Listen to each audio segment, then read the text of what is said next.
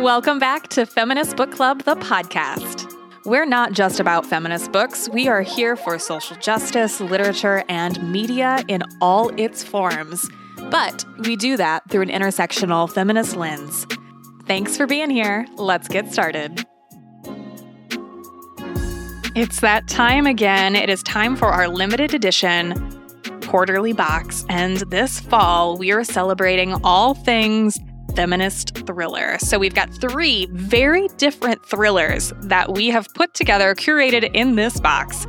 We have The Spare Room by Andrea Bartz, Hurricane Blonde by Hallie Sutton, and Happiness Falls by Angie Kim. These are very different vibes, but are going to leave you on the edge of your seat. We are pre-ordering these boxes, so pre-orders open on August 1st and run until the end of August. I'm not sure exactly what date we're going to do that cutoff, so if you want it, get it. And then they will start shipping the first week of September.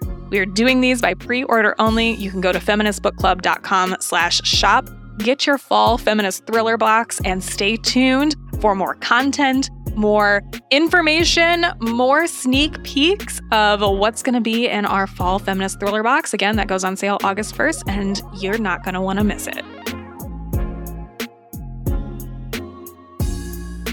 Hi, everyone. I'm Jordy. My pronouns are she, her, and I'm joined today by Caroline O'Donoghue to talk about her newest book, The Rachel Incident.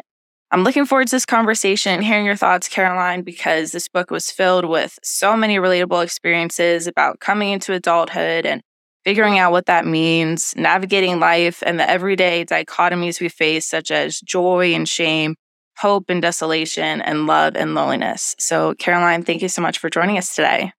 Thank you, Jordy. It's a pleasure to be here. So to orient our listeners who haven't read this book yet, can you share with us what The Rachel Incident is and what inspired it? Absolutely. So The Rachel Incident, it follows the story of a girl called Rachel, funnily enough, and it's set in a very familiar time and place for me, which is 2010 in the city of Cork in Ireland, which is where I'm from. It's a very specific time period. It's a kind of surprise to me to realize it's sort of a period novel, which is that it is after the economic recession, which really hit Ireland quite severely. It's pre-abortion access in Ireland, and it's also pre-gay marriage in Ireland. So very much the time and place where I was a young person and where this is set. And Rachel, within all of this, she's kind of one of these characters she's old before she's young. Like, she's very dragged down by, the lack of career opportunities. She's just finishing an English degree. She worked part-time in a bookstore. And during this, she meets the person who's going to be the sort of biggest impact on her life, a guy called James Devlin, who is currently in the closet. He's around the same age, and they quickly decide to start living together. And they have this great, wonderful romance that lasts the length of their lives. Their first sort of weird bonding ritual they do as best friends is they decide that Rachel is going to seduce her professor, who's a guy called Professor Byrne. And the way they're going to do it is they're going to hold a book launch for his terrible book at their bookshop. And Rachel will sort of do an Empire Records and seduce him there. And this doesn't go to plan. And I don't mind saying that because it's not a huge spoiler. It happens on page 80. And though Dr. Byrne does have wandering eyes, they're not necessarily for Rachel. That's kind of more or less the plot of the book. That what goes on from there is sort of a very naughty year of their lives, full of kind of betrayals and relationships that get more and more complex. And then we barrel towards the titular incident towards the very end. And in terms of what inspired the book, it was very much a lockdown project that happened. And I've heard this is true of quite a few other authors. And for people in general, people who don't even make art, that when lockdown hit, because there was no new events that we were processing, we literally had no new memories to make.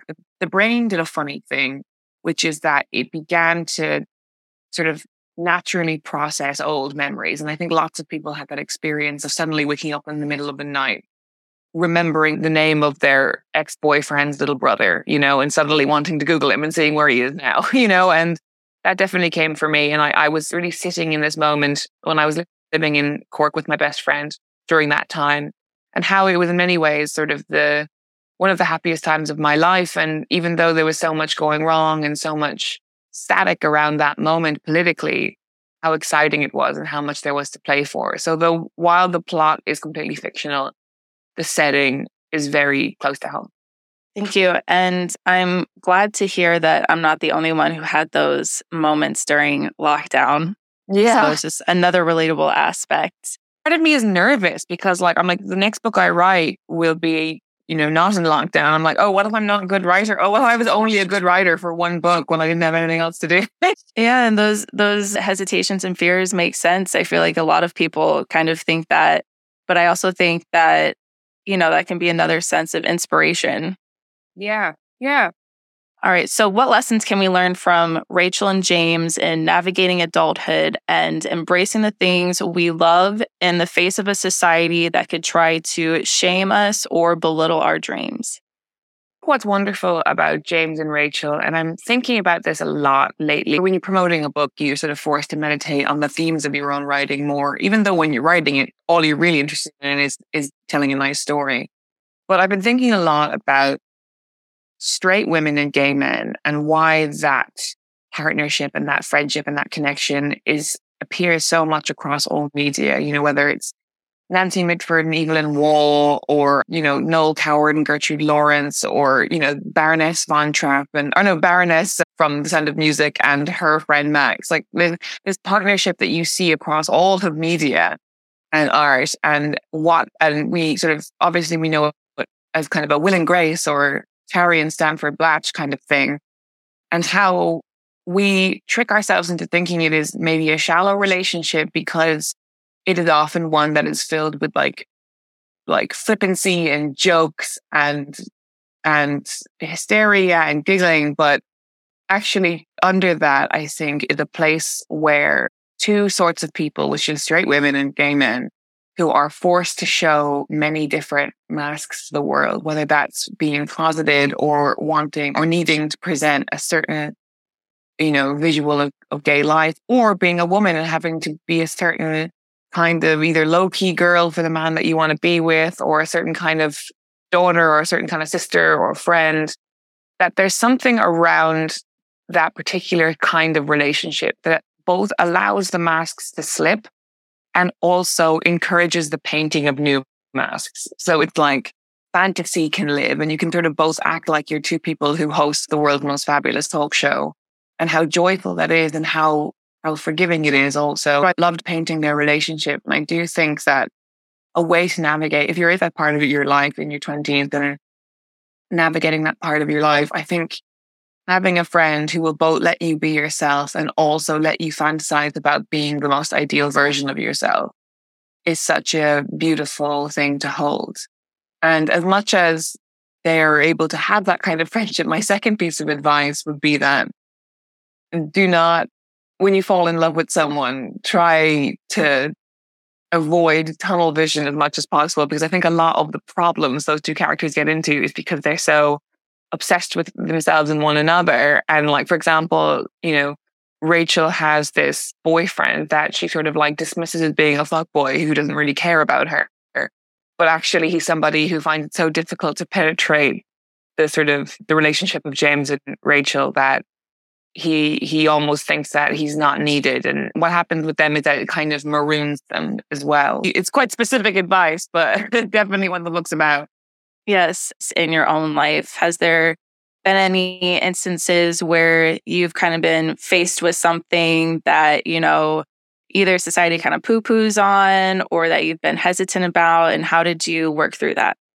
Well, I have a podcast called Sentimental Garbage. And it's funny, I started it when I was just starting out as an author when I was still in my 20s. And it was sort of like both a interest in, because I was a young woman writing, there was a lot of quite loaded questions about chick lit and women's fiction and what it meant for something to be women's fiction. And I naturally became very interested in that. And so I started talking to people about their favorite chick lit authors, and it naturally expanded from there. I'm not just talking about books, but talking about everything, whether it's, Taylor Swift or snacking, and like why preferring snacking to regular meals is a kind of essentially sort of feminine thing. And it was really fun.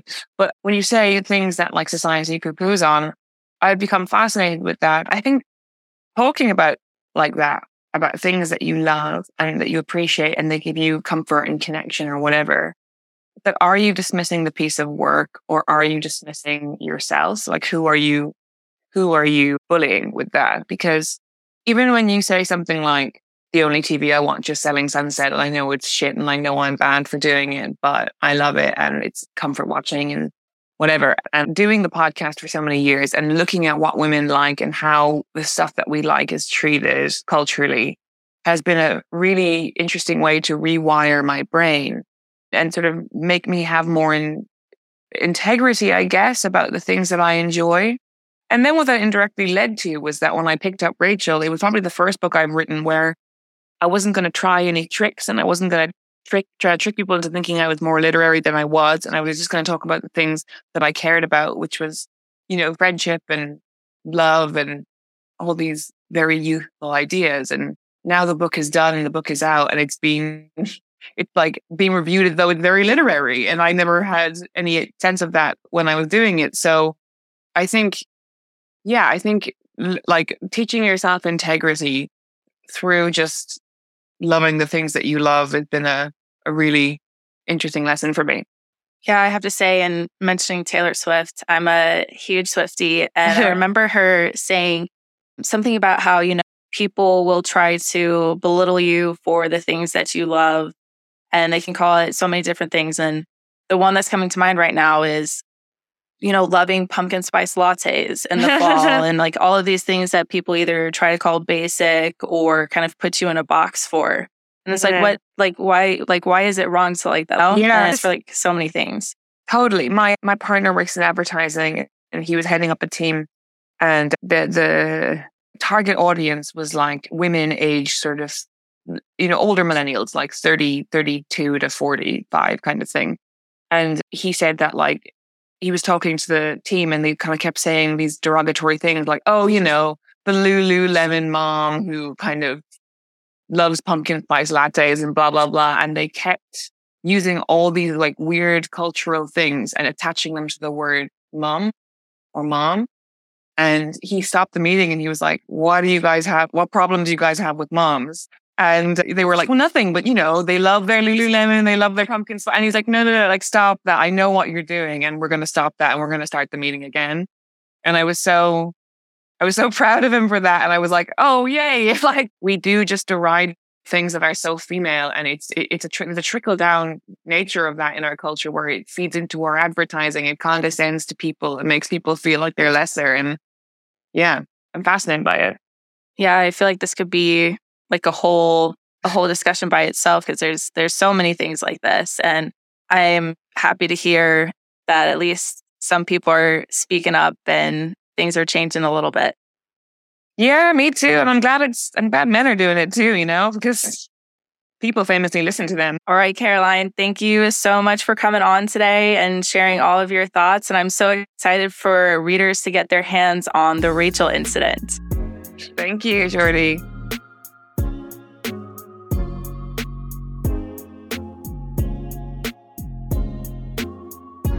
If you are a fan of Taylor Jenkins Reid, Jacqueline Woodson, Kylie Reed, Christina Enriquez, or Lisa Coe, I have a book that you are going to want to read immediately. Sweet, Soft, Plenty Rhythm by Laura Worrell was just released in paperback and is the sexy, passionate, honest, and raw literary novel you've been craving. Don't take it from me, though. The accolades are numerous.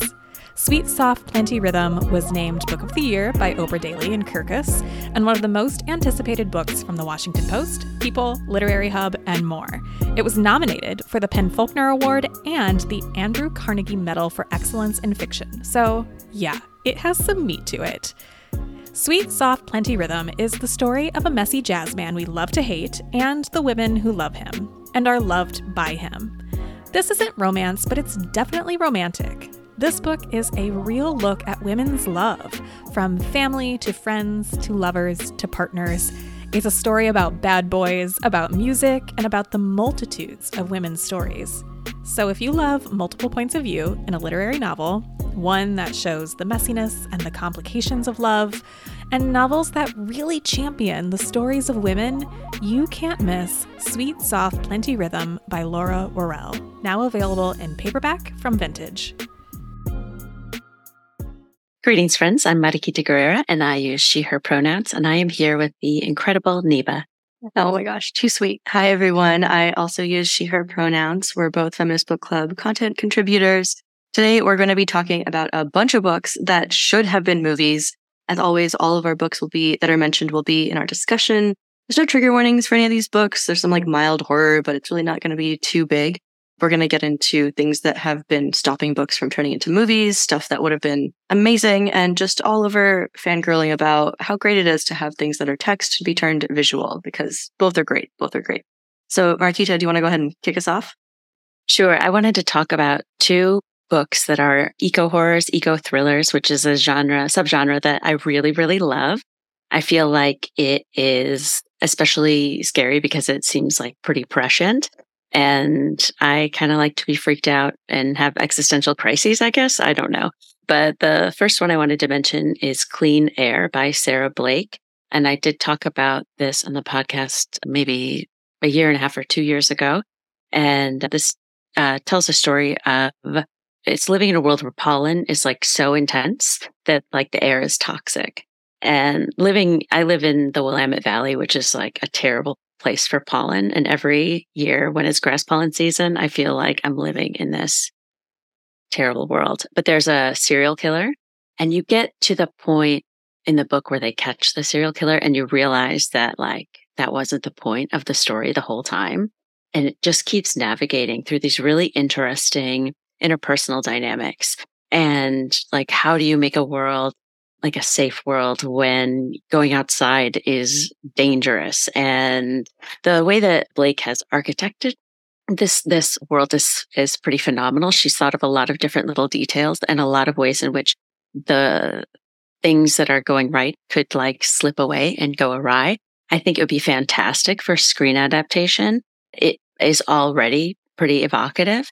So I would definitely pay some good money to see that and to be scared and just live in that for a little bit. And the second one I wanted to mention is The Light Pirate by Lily Dalton. I know we've talked about that sometime recently on the podcast. That takes place in Florida. It takes place in a world where hurricanes are so severe that they obliterate entire communities. They're unable to rebuild. I'm not going to talk too much about it because it's been a while since I've read it, but I really, really, really loved how Dalton wrapped us up into that story and made us live in this place where it felt like there wasn't anything safe as well. It's a similar theme to Clean Air. Wow, I love this concept of pollen that has gotten so out of control that it becomes a literal hazard. That is wild. Oh my gosh. I'm going to take it in a different direction with something that is really wholesome, honestly. I have the biggest missed opportunity in film history of the cutest fucking comic book series. This is called The Tea Dragon Society by Kay O'Neill. It's gotten a bunch of awards because these books are if Studio Ghibli and Pixar and a pot of chamomile tea and a dragon all had an adorable, beautifully drawn hybrid baby, because the entire plot is about tea dragons, which are the cutest fucking things ever, because they're dragons, tiny little dog-sized dragons that have leaves growing on their horns, and you can pick the little leaves and brew tea from them.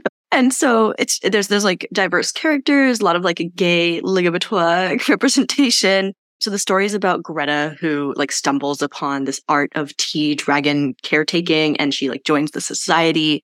And it's just got this super wholesome storyline with just a lot of heart and warmth and all the vibes of a warm Sunday morning with your favorite cuppa. So I am really pro this turning into a movie because it's already a comic. So I feel like it would be pretty easy to be all right, here is our character design. We just turn it into some animations. And it's got all the elements that we kind of want right now of the world is going to shit. Let's find something that feels a little bit more wholesome, and stories of friends finding each other and people being able to show up as their authentic selves and still being accepted. But the thing is, I feel like there are often times where adaptations just don't live up to the original visual style of the source material. See the shitty fucking initial Sonic movie trailer where they had to like redo the entire movie. So it will definitely take like a lot of serious animation prowess to do these guys justice. And secondly, I feel like it doesn't really follow the traditional Hollywood blockbuster formula because there's no like big baddie or epic quests and battles. And it's really just about like the slow, patient art of like growing and learning and being honest. And that's kind of a tough sell when a lot of the stories right now are just fast paced action and sex and high stakes. And so I kind of feel like this would be a little bit more kid geared like of a movie. But, you know, some parents are being kind of dicks about their kids seeing movies that have LGBTQ representation because some people don't like to pretend that gay people don't exist. But if, you know, this did come up into a movie, I was thinking about who could like play the different character voices. And the main character is like a Black woman, a Black girl, really, she's a child. And I was thinking like the actress of Moana would do really amazing because it's like, you know, she's got the vibe for a fantasy setting. So that's my dream for the Tea Dragon Society movie. It's definitely a long shot, but, you know, they said that about Guardians of the Galaxy too, and that, you know, came out pretty well. So yeah, brewing up some interest for this adorable fucking comic series. Highly recommend. It is originally intended for a kid's book, but it's just so well done that I highly recommend it for like readers of all ages. I love that so much. I know that I talk a lot about how much I love horror, but I need palate cleansers. And a lot of times when I'm looking for something like that or a reset, or if things are really challenging in my life, I'll reach out for things like that. So that's going to go on my TBR pretty much. I know. Instantly. I oscillate between, and you got to go between both, right? Like on one hand, you have the horror and like the nonfiction. And on the other hand, you're like, I just need like a warm, cozy story with bright graphics and with like a little rom-com action. You got to balance it out. Absolutely. We all need balance. Mm-hmm. Well, the other book that I was thinking about and that I've really been thinking about since I read it is also a comic. So, you know, kind of similar, but it is Good Talk by Mira Jacob. We did interview the author. We did a Q&A with her and she's phenomenal. She's such a phenomenal person. That was like a therapy session. Her book tells the story of her growing up with immigrant parents and kind of discovering like the different parts of herself that need to grow, just like challenging discussions and things like that. And you see her retrospective, like different moments in her life where she's like, oh, wow, that was racist, you know, and like, this is how I need to like change that and grow from that, or trying to navigate the world with in-laws that have a very opposite political opinions to her. And the way that she captures all of these moments and like her experience with colorism because she's got darker skin, it just is like, it feels like sitting and listening to someone tell you a really engrossing story about an experience they had, and you just want to know more details. I know that doesn't really translate very well to the screen either, but I think it would be phenomenal. I mean, she breaks the fourth wall a lot. We've seen a lot of success with different media that uses that technique and like invites the reader in or invites the viewer in. And I feel like it encourages you as a consumer of this media to really think about your own experiences and your own perspectives and your own growth and how you yourself relate to the world and whether there's space for movement on that or not. It's kind, it's loving, it is honest, and it is something. I read it all in one sitting. I couldn't get up until I finished it, and I returned to it often because it does feel really comforting. There's a lot of validation in it for me because she has very similar viewpoints to mine, and I think probably to a lot of our listeners as well. So it's kind of like you get a little bit of your like confirmation bias that you need some days. And I think my pitch is that Myra Jacob play herself because she's so cool. She's my hero. I want to be her when I grow up.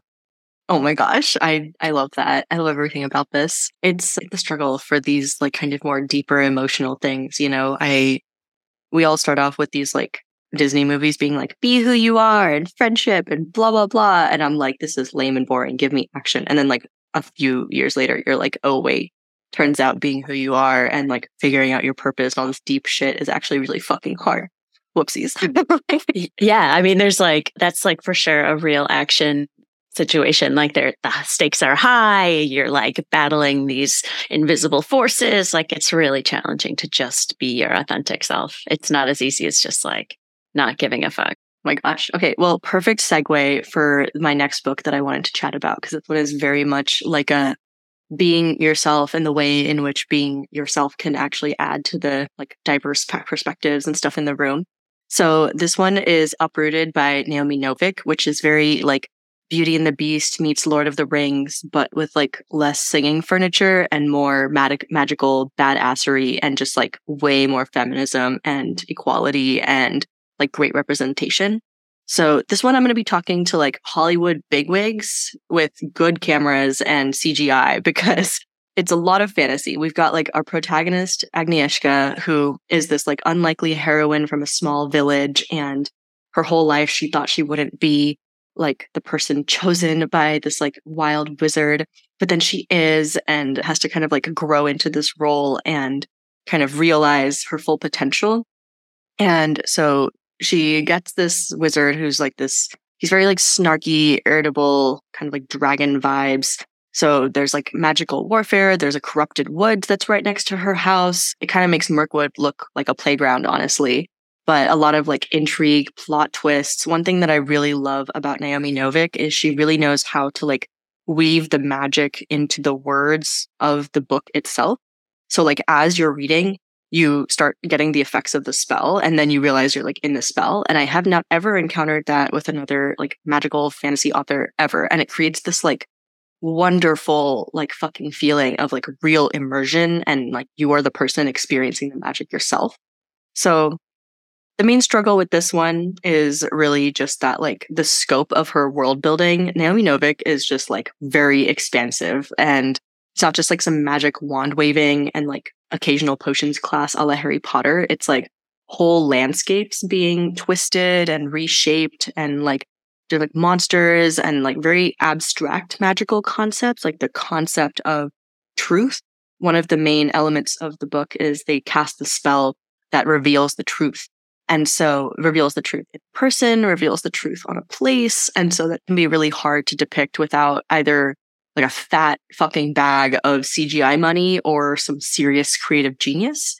The other thing I was thinking of is something that would be really great for this, though, is that like the character of Agnieszka is very much what audiences want right now. She's like got depth. She's relatable. She's funny. She's very klutzy. She's got like an amazing character arc from like being really klutzy and kind of a like messy, doesn't know what she wants to becoming a very klutzy, messy, knows what she wants and who she's worth. So like who she is doesn't actually change, which I really love. It's just her perception of her power and who she is and what she can do to the people around her.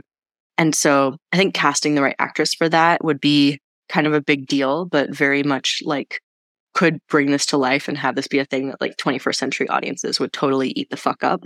So yeah, all we just need is like $1 million, a passionate crew, and maybe Naomi Novik herself on set because that author I would do anything for. I think you might need more than $1 million for this one. Possibly. But like, God damn it. Why does producing movies have to be so much more expensive than just like typewriting a little book on your little computer clicky clacky?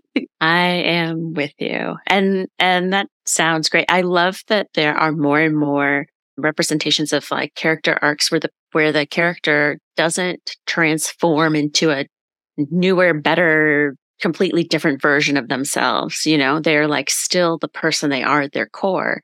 They just have found like strength or they found direction because that's like how we transform as people. We don't like work really hard at a task and like, or a skill and like suddenly we're, more extroverted and charismatic and charming and beautiful. And we're just like still like the messy whole humans that we are, but we have acquired another like inner strength. Oh, I love that. Yeah. I've got a couple of honorable mentions that I wanted to just like throw in there and not talk too much about, because I feel like we have talked about them quite a bit on like the podcast and the blog. Like we've covered them in a couple of places. So folks can look for those resources if they want to know more. But This Time Tomorrow by Emma Straub, fantastic. Multiverse, time travel, going back into your teen body, trying to like, relive nostalgia, find the right direction for your life, father-daughter relationships, grief, loss, sci-fi, fantasy. Love it. Then also The Hacienda by Isabel Cañas. I am an unabashed fangirl of Isabel Cañas. I will read anything she writes. I cannot wait to read The Vampires del Norte, which comes out next month. And I think, haunted house, like the house as a character, as a haunted character, sexy priest, can't say enough about that. The class struggles, colonization, all that, fantastic. Love it. And then lastly, I wanted to say Your Driver is Waiting by Priya Guns, which is Renee and I talked about it. It's marketed as a gender flip taxi driver. Takes place in some unknown big city in the world, takes place in like some unknown, not clear if it's like present day or like slightly future time. And it's dirty, it's gritty, it's really compelling, and it handles a lot of these really big issues like white saviorism and poverty and the effects of poverty very deftly. And I would love to see just like a really gritty, dirty, like movie made out of this book. So it was like, one of my favorite books that I've read. I like that. It's giving like Addams Family mixed with Stranger Things. Oh yeah. It's so great. Oh, I love that. Well, it's been really wonderful to talk with you about this. I'm so glad that we did. I have now like a whole list of movies that I can't stop feeling like should be, or a whole list of books that I feel like should be movies.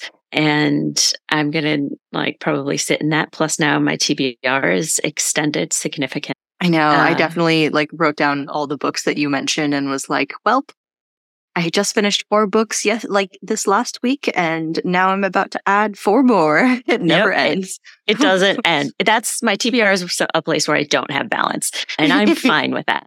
Me neither. I want to eventually get to the like Marie Kondo method of like 30 books in your house maximum, and I'm like, that's a good goal. And then I look around and I'm like, fuck, there's like 200. I'll get there. Because I admit, like a lot of these books do not have reread potential, or some of these books I'm like, that was great. I'm not going to enjoy it as much now that I know it happens. Yep. Yeah, exactly. I definitely give away a lot of books, but I am taking in more books than I'm giving away. Reduce, reuse, recycle, baby. Yeah. I'm just going to start handing them out as like party favors to like people passing me on the street. You know what I've found is a lot of bars in my area have like a little library in the back. So now whenever I like go grab a drink with friends, I will like bring my spare books that I don't know where to put and leave them in bars. And I feel like that is a good vibe, because then they usually will go to people who like will enjoy them and read them, because there's a bunch of other stuff on the shelves too. So people are perusing. That's awesome. I like that. Well, if folks are looking for me online, they can find me on Instagram at O_Murray. I am really very, very, very occasionally there. People can find me on every single social media platform at Notes by Neva. And definitely check out Neva's stuff. It's informative. It's clever. It's interesting. I love it. I'm going to be your cheerleader. I've learned so much from stuff that you post. Well, thank you. Yeah, I do plant science and plants that are in fashion and skincare science and makeup. All right, friends. Until next time, be well. Take care. Thank you for tuning in to today's episode of Feminist Book Club, the podcast. Want to be part of the club? Here's how you can join us. Obviously, subscribe to our podcast and leave a rating and review for brownie points. Follow along on Instagram, Twitter, Facebook, Pinterest, and TikTok. All of those links are in the show notes. Sign up for our newsletter to be the first to know what our next monthly book pick is. And check out our award-winning monthly book subscription service. Oprah Magazine named it one of their favorite book boxes, and Shonda Rhimes called us one of her favorite subscription boxes in general. There are multiple membership levels for any budget, and it's an excellent way to support the show and the voices you heard today. See you in the club. A well-read woman is a dangerous creature. Oh, oh, oh, oh. A well